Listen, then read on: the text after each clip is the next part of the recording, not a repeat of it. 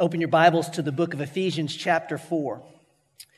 I can't wait till I ask Tony Wood to pray again and do that. He chose, I didn't tell him what to do, but y'all, he couldn't have picked a more controversial verse than that verse. Women shall be saved through childbearing, and did a fabulous job explaining that.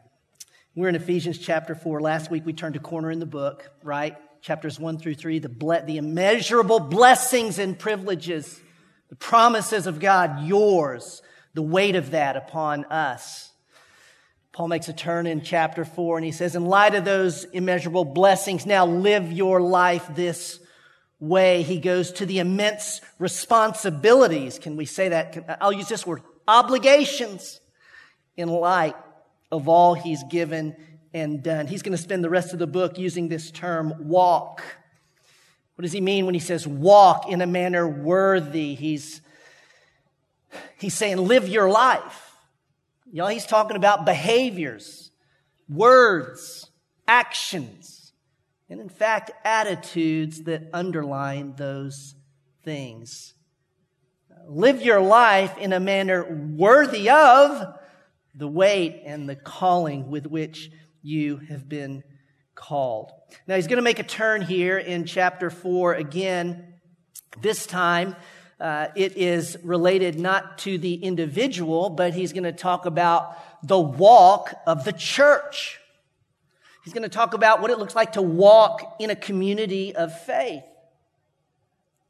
Many scholars consider Ephesians actually the blueprint for the church. More than any other New Testament letter, it's that letter that Paul clearly spells out.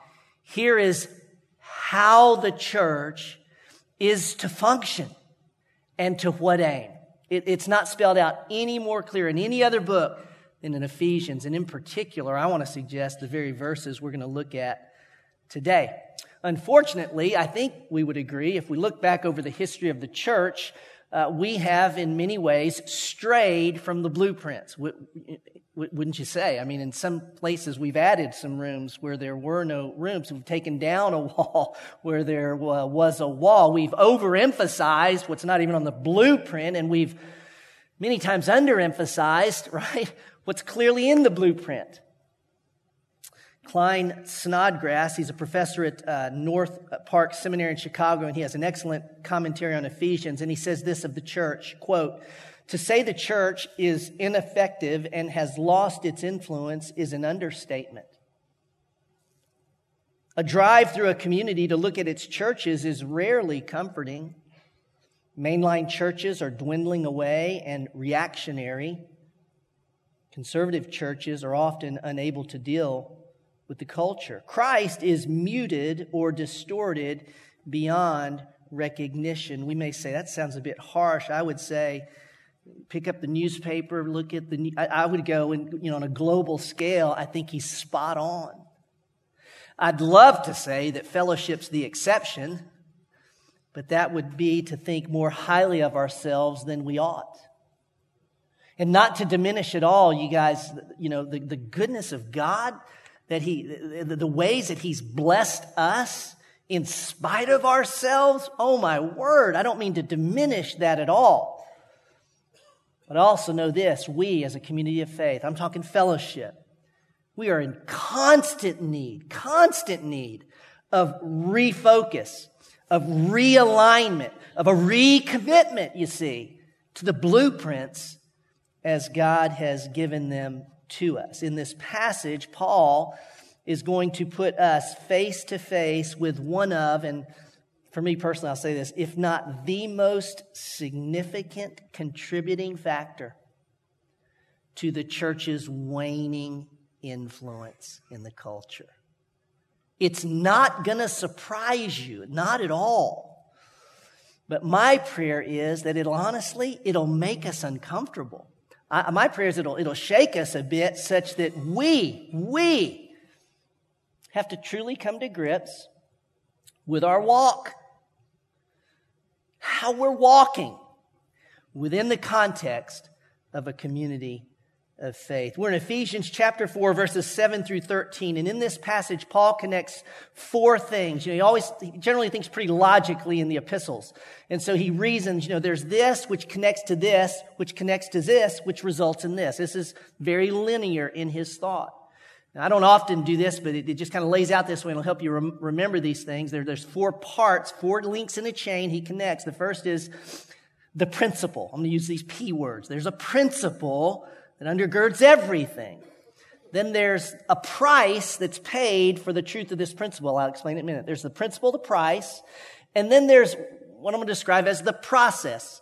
Principle, price, process. Well, how does the church function? What's the process this happens in, this goes about? And then it's kind of like the last link is the product. Here's what's produced. You with me? So 4 parts of the passage. Verse 7 is the principle. Rather than reading the whole, I'm going to take it a piece at a time, if I may, this morning. Ephesians chapter 4. I'm going to start actually in verse 4, because here we're talking about the unity of the body. And then he transitions from unity to, if I can say this, diversity. Okay? Verse 4 says, there's one body and one spirit, just as also you were called in one hope of your calling.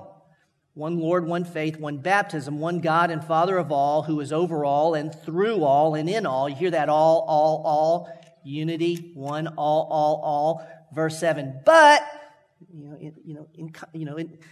there's unity, but there's also, what does he say? But to each one, you see, to each one, to you individually, to every individual person in the all, but to each one of us, grace was given according to the measure of Christ's gift. Stop there. Grace was given to each one of us according to the measure of Christ's gift. Now, I want you to understand, in the context, we'll see this where it goes.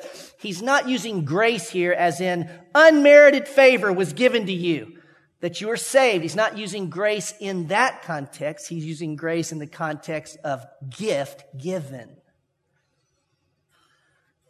There's much the New Testament says about this. I'm not going to go into detail on it, just enough that we understand the context. He's talking about your spiritual gift. That when you placed your faith in Christ, you were dwelt with the Spirit and you were given a gift. That's the principle. Okay? Each one of us has a gift. If you know Christ, you have a gift. That's the principle. 2 things about that. If it's given according to Christ's measure, it's that Christ gives it. In other passages, the parallel passages remind us of this. 1 Corinthians 12:7, Paul writes, but to each one is given the manifestation of the Spirit for the common good. You're given a gift for the common good. Peter writes in 1 Peter 4:10, as each one has received a special gift. Again, I'm going to hammer on this. That's the grace you've been given here in verse 7. As each one has received a special gift, employ it. You see that? You're given it. Now employ it in serving one another as good stewards of the manifold grace of God. What is a spiritual gift? It's a divine enablement. It's a divine enablement given for the good of others and the glory of God. Very simple definition.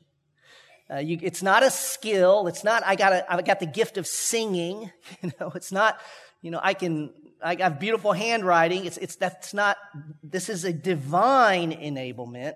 It's something that prior to trusting Christ, you didn't have it. Now, often God will give a spiritual gift that aligns with your temperament and your wiring. You know what I mean? You're a teacher. You've been a teacher for 20 years. You come to faith in Christ. You find, I have the gift of teaching. You didn't have the spiritual gift before, but you had the wiring and temperament and strengths and all that. That's generally how that can happen. But I want you to understand, before you trusted Christ, you did not have this particular grace. 2 things about the grace I want you to note.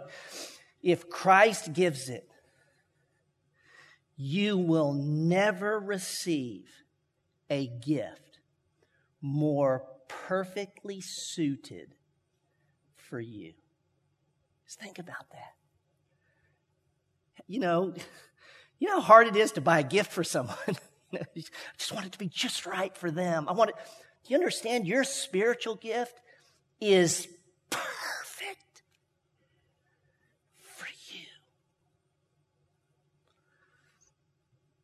Secondly, I want you to consider this. The gift is yours, but it's for the church. Here's what I mean. Just keep this in mind because we'll come back to it. What you've been given is to be given. That's such a key principle in a spiritual gift.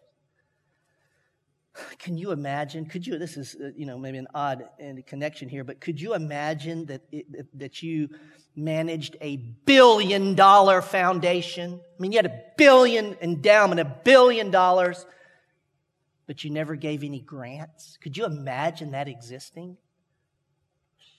No, it'd be illegal, quite frankly, but you go, no, because it's there to be given. I want you to hold that thought.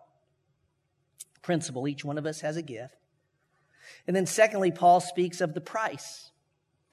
This can be somewhat confusing. I'm going to go through it, and I don't think it's that hard to understand. I hope it's not for you as well. There's a price that Christ paid to secure the gift. That's verses 8 through 10. Paul says this, therefore it says, which is another way of him saying it's written, the scripture says, and he quotes Psalm 68, verse 18. When he ascended on high, he led captive a host of captives, and he gave gifts to men. Now this expression, he ascended, what does it mean except that he had also descended into the lower parts of the earth? He who descended is himself also he who ascended far above all the heavens so that he might fill all in all. Just keep this in mind. Some of these phrases might be a little confused. What, lower parts of the earth? What does that mean? Well, we keep the context in mind. If that's fuzzy, the context isn't. What's the context he's describing here? Here's clearly what we know. Quoting Psalm 68, that's a victory psalm. It's a song they would sing when the king came back from conquering the enemy. And you see, when the king went and conquered the enemy, when he came back, he had all the spoils of war, material things. Do you know what he also had in his long line, the parade that would come through Jerusalem? He also had soldiers of his who were POWs in the enemy camp, and he rescued them and he brought them out. And they're in the long line of the retinue. And what would they do? They would come to Jerusalem and they would ascend to the temple. And what would the king do with that which he conquered, that which is now it's rightfully his? He would then give the gifts to his own. You see, that's all he's describing here. And think about Christ. The price is that Christ paid a great cost to gift you. That's what he's saying here. What did Christ conquer? He conquered sin and death. Well, how did he conquer sin and death? Verse 10, he descended. He came down. Where? To earth. What happened on earth? He was crucified. He paid the penalty for our sins. He was buried. He was dead. He was raised again. And then some days later, after appearing to his disciples, after his resurrection, what happens in Acts 1:9? Which way does he go? Literally. He ascends. You see, this is a picture of redemption. Lower parts of the earth. He died. It's what it cost him to redeem us. He descended, he ascended, and in so doing, he secured, you see, gifts. He gave the gifts to his own. That's all he's saying. Now, connect this, because we're going to go into this next section.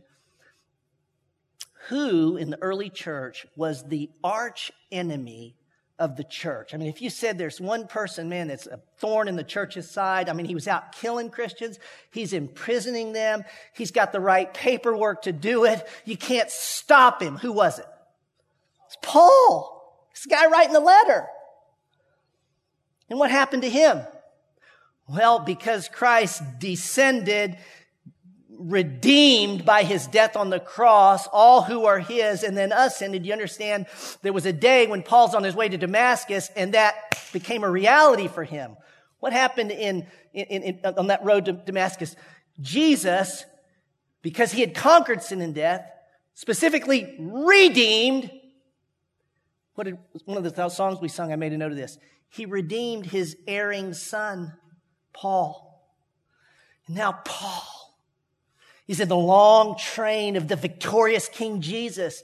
And what does King Jesus do with this erring son who was under the influence of the enemy his whole life, but now has been brought back to the king? What does he do with Paul? He turns around and, as we'll see, he gives Paul to the church. You see how that flows. There's the principle, every one of us gifted. There's a price because Jesus paid a great price to secure that gift for us. And in light of that, I'm just going to say this because I'll hit it at the end. I'm going to ask you to hold another thought. I don't think Paul ever got over the fact that it cost Jesus everything to redeem it. I think under the inspiration of the Spirit, that's why he included this here. I don't think he ever got over it. Because he knew, you see, that Israel's conquering kings, they came back, and you know what? You know the king that conquered, you know how he came back? Alive. He didn't die. Jesus gave his life that he might gift us. Paul never got over it, and it's just a thought I want you to hold. I'm having you hold these two thoughts in tension related to gifts, that it's given to be given, and then this one. What we do with a gift says everything about how we value it. And it says everything of what we think of the gift giver. I mean, this is just logic. Don't raise your hand, but how many of you have gifts you never even open the box? They're in the drawer. They never see the light of day.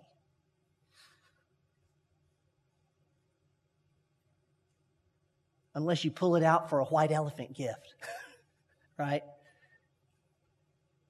What does it say about what you think of the gift? What does it say about what you think of the gift giver? It says everything. That's the truth. We'll hold that thought. You've been given a divine enablement. It's the principle. It came to you at the greatest cost to God. That's the price. And then in verses 11 through 12a is the process. Now I want you to know right here we're getting into, okay, and now this is the church, and here's how it's to function and where it's to go and what it's to be about. Look at verse 11. And he gave some as apostles, and some as prophets, and some as evangelists, and some as pastors and teachers. Why did he give them? For the equipping of the saints, for the work of service, to the building up of the body of Christ. Now, we'll stop here. This is the process by which Paul is addressing how and to what end God designed the church to function. Paul makes a switch. You got to catch this turn he makes. Because in verse 7, he's talking about you've been gifted. You've been gifted. You know Christ, he's talking about the individual gifting. But he does switch here, and in verse 11, he comes back and he goes, now I want to talk about gifted leaders that I've given to the church. Okay, so now he's talking about gifted leaders. And he names 4. Pastor, teacher, you'll notice he doesn't say some as pastors, some as teachers. He says some as pastors and teachers. So we consider that together. Apostles, prophets, evangelists, pastor, teachers. Because of the emphasis I want to focus on, quite frankly, here, and we'll hit some of these at another time. I'm not going to take these apart. Apostles, prophets, evangelists, pastors, teachers.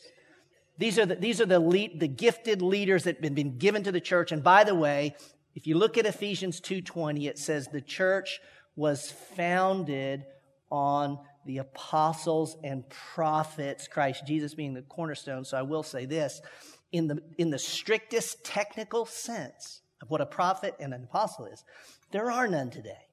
Because it's the foundation. You don't redo the foundation. No, Paul was an apostle and a prophet. They didn't have the New Testament, and so, prophets received divine revelation and spoke it. We have the Bible now. Everybody good on that? We don't believe there are prophets and apostles in the strictest technical sense today. Certainly evangelists, certainly pastor teachers.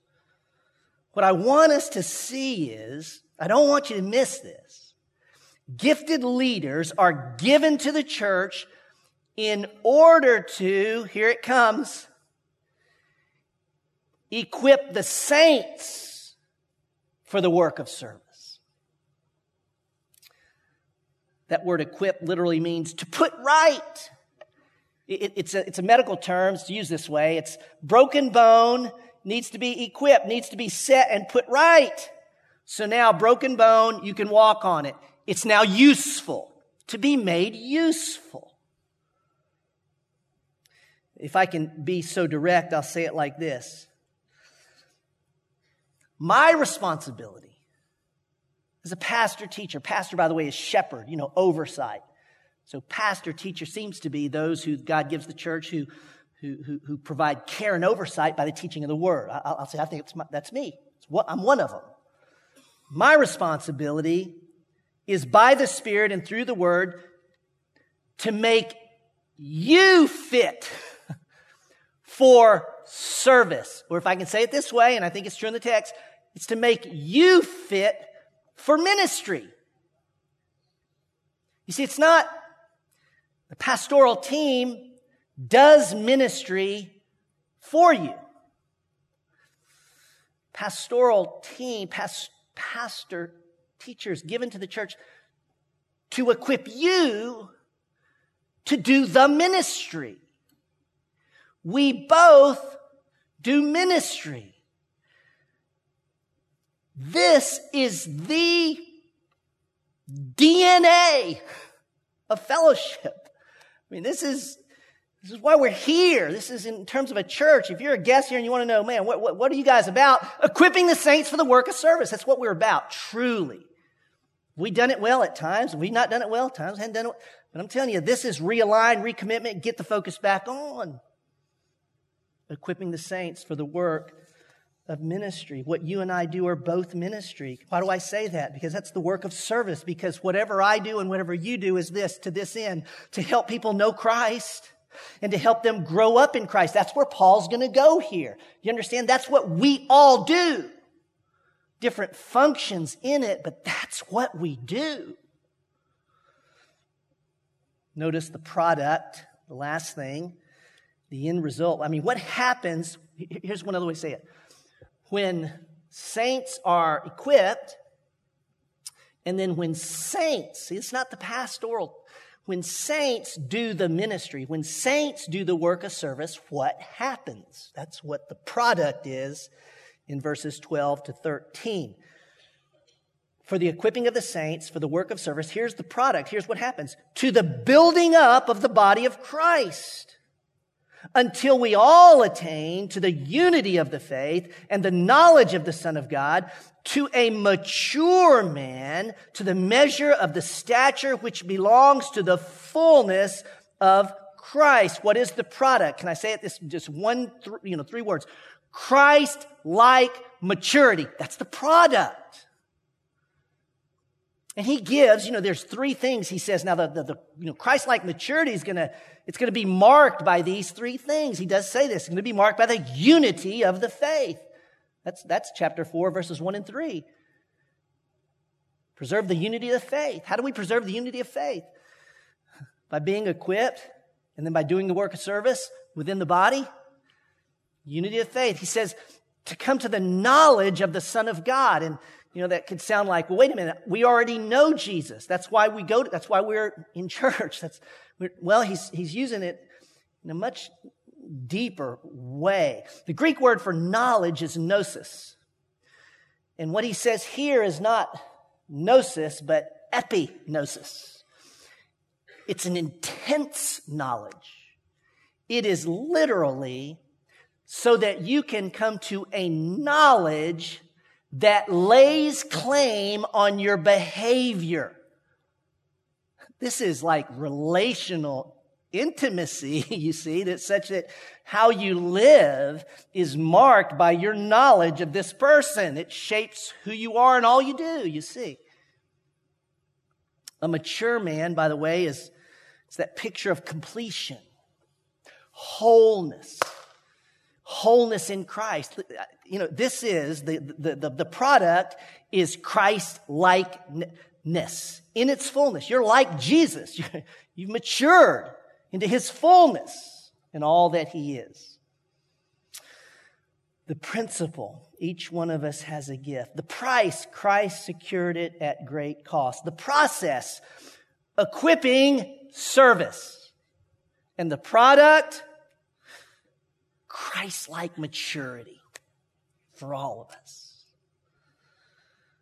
Now, I said earlier that there's a number of reasons why the church, maybe finds itself, as Snodgrass said, ineffective, ineffectual. But I think this one challenges us with why that is so. I mean, I just think of the church today. I think of our church even. I mean, it's great. Thank God for our community of faith. But are we, marking our world as when we read the book of Acts in many ways? There's so much more. We might engage our culture, that we might expand the kingdom. And so my question is, where and how are we dropping the ball? Where are we missing it? There's many places, but I'm going to focus upon this one out of the text. I'm going to shock some of you with what I say here, and I got to tell you this, I don't know that I fully understand this. Okay, as I've reflected upon the text, I've been pretty convinced of something regarding this.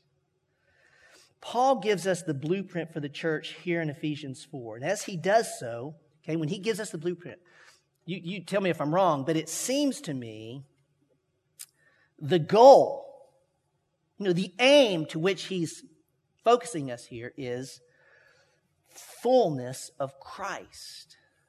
It seems to me, he says, equip the saints build up the body to maturity in Jesus. Every individual mature in Christ. That seems to me to be the aim for which the church is to function. Here's what's going to sound strange to you. I just want you to consider, I'm wondering myself, if we have not put, now this is slicing the onion pretty thin, if we have not put mission to the world ahead of maturity in Christ. Now I know it's both and. I want you to consider what Paul says here. Think about what he's saying. When the individual and the community of faith attains maturity in Christ, Christ's likeness in character and behavior and attitude, when that's attained, and I don't think he's speaking here in particular of that'll only be in heaven. No, on earth, when that's attained, when there's maturity in Christ, listen, the church will influence the world. Can't help but we influence out of maturity. Let me ask you this. Have you ever been influenced positively? Have you ever been moved toward godliness, moved toward truth and what's right by any level of immaturity? Has any level of immaturity, whatever it may be, has that ever prompted you to God? No, it just doesn't. But I'll tell you, maturity does. And that achieves a lasting change, I believe. When maturity in Christ is achieved, out of maturity, mission. Out of maturity, make disciples of all nations. Out of maturity, care for widows, orphans, and the poor. Out of maturity, engage the culture with a biblical worldview. Don't do it out of immaturity because you won't do anything. If you write anything down today, maybe you'd write this down and consider it with me. It seems to me influence, I'm talking about biblical, lasting, deep influence, is a byproduct of maturity.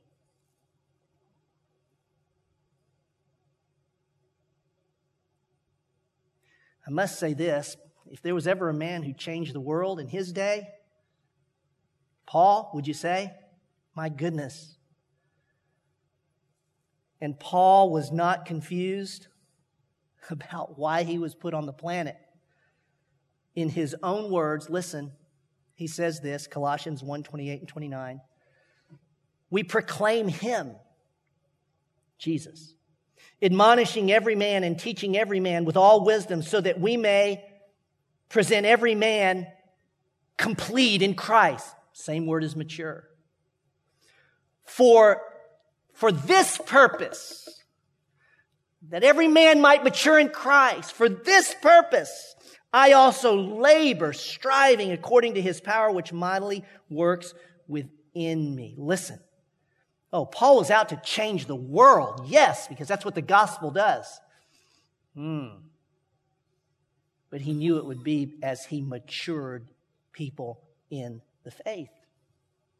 They couldn't help but change the world. I'm so glad today we come to the Lord's table.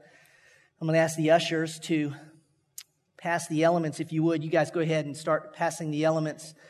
And I'm going to talk as they do. It's such an appropriate conclusion to this text and message. I'm going to wrap it up even as we take the Lord's table. If you're a guest of ours, you are welcome to participate in the Lord's table. If you've placed your faith in Christ, it's because that's what we're doing. We're symbolic. So when you take that bread and cup, you're saying, I believe in the life, death, and resurrection of Jesus Christ, that it was for me. Now, if that's true of you, please take the Lord's table. I want you to take the cup and the bread, and I'm going to invite you to hold them, okay? So I just want you to take it and hold it. And as you do, let me continue to ask you to consider a number of things. As you hold the bread and you hold the cup, it is a wonderful reminder, is it not, of the cost for your redemption and gifting. It's because in the bread and cup, we remember Jesus Christ's body broken. His blood was shed. What a price paid to redeem us. Not just redeem us, but to gift us. When you hold that bread and that cup, it's also, a great and true reminder.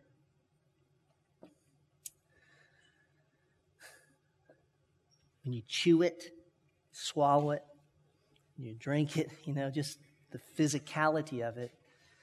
I want you to think, Jesus lives in you in the person of the Holy Spirit. And when the Holy Spirit indwelt you, He gifted you. So you're saying, really, when you take the bread and cup, I'm gifted. There's no denying it. It comes with belief in Christ. And as you sit with the bread and cup, we also, Paul says, we're actually proclaiming that Christ is coming again. How about that? So we're taking the bread and cup, and we remember backward what He's done. But we also remember forward in doing this. He's coming again.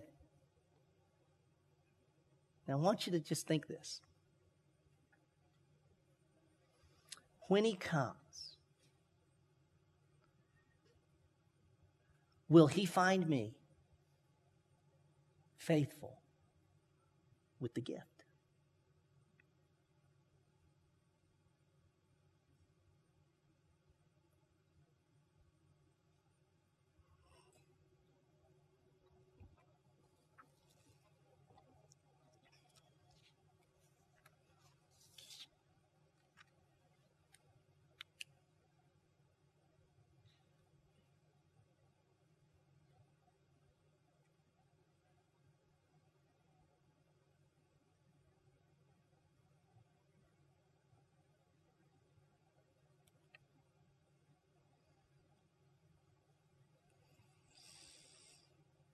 Lord Jesus, thank you for your life, death, and resurrection on our behalf.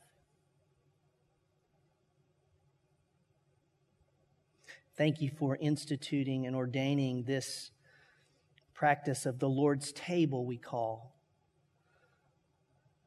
When we take this bread and this cup and we remember backwards and forward, we're actually proclaiming your gospel until you come again, and that you're coming again.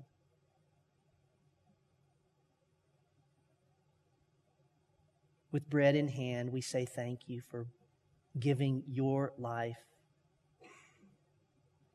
that we might live, and in so doing, gifting us. Take and eat the bread.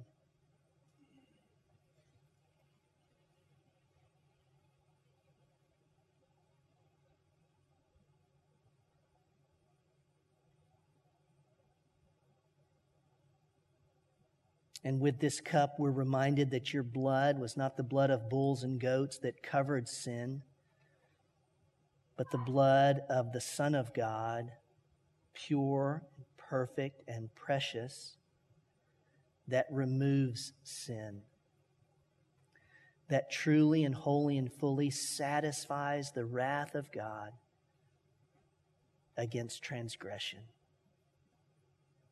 You shed it for us. And in taking this cup, we're mindful that we are forgiven. We are clothed in righteousness. And we're gifted. Take and drink.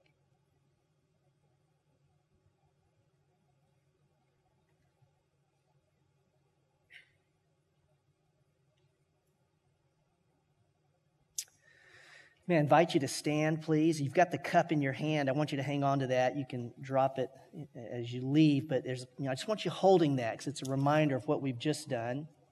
I asked you earlier to imagine $1 billion foundation that never gave a gift, and we all went, "There's no way."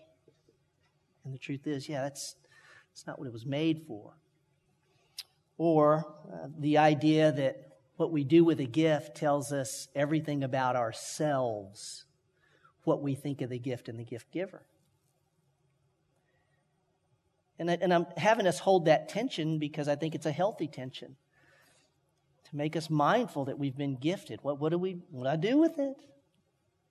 I'm going to have you do something here at the very end that's going to make you a bit uncomfortable. But it's what the gospel does. It really does. It comforts us and all that. But you understand, it also makes us uncomfortable to move us toward godliness. There's a spiritual reality, that often doesn't come out in a physical reality. And the truth is that spiritual reality is just as true as any physical reality. So we're going to put some physicality on the spiritual reality. I want you to turn to someone around you. It can be a family member. It can be a friend. It doesn't have to be a stranger. It could be a stranger. And even if you're a guest here, this is still applicable for you in light of the body of Christ. I want you to turn to someone, and I just want you to look at them, and I want you to say, "I can't grow unless you use your gift." Just turn to someone and say that. "I can't grow unless you use your gift." You tell them that.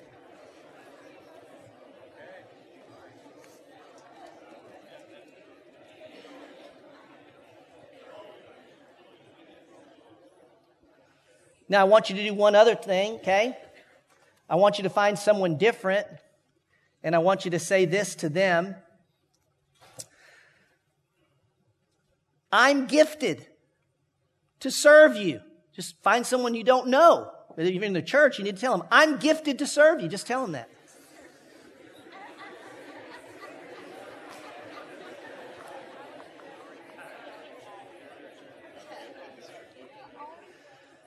Now, how was that? Awkward, weird, different. I want your shoes and your shirt. Can I tell you what that was? That was true. We don't act like it. We don't live like it as a church as much as we can. But that's what's true. Let me tell you something. When that spiritual truth becomes, as all spiritual truth needs to, physical reality, we change the world. And we actually find our lives in ways we never imagined. That's what's true. God bless.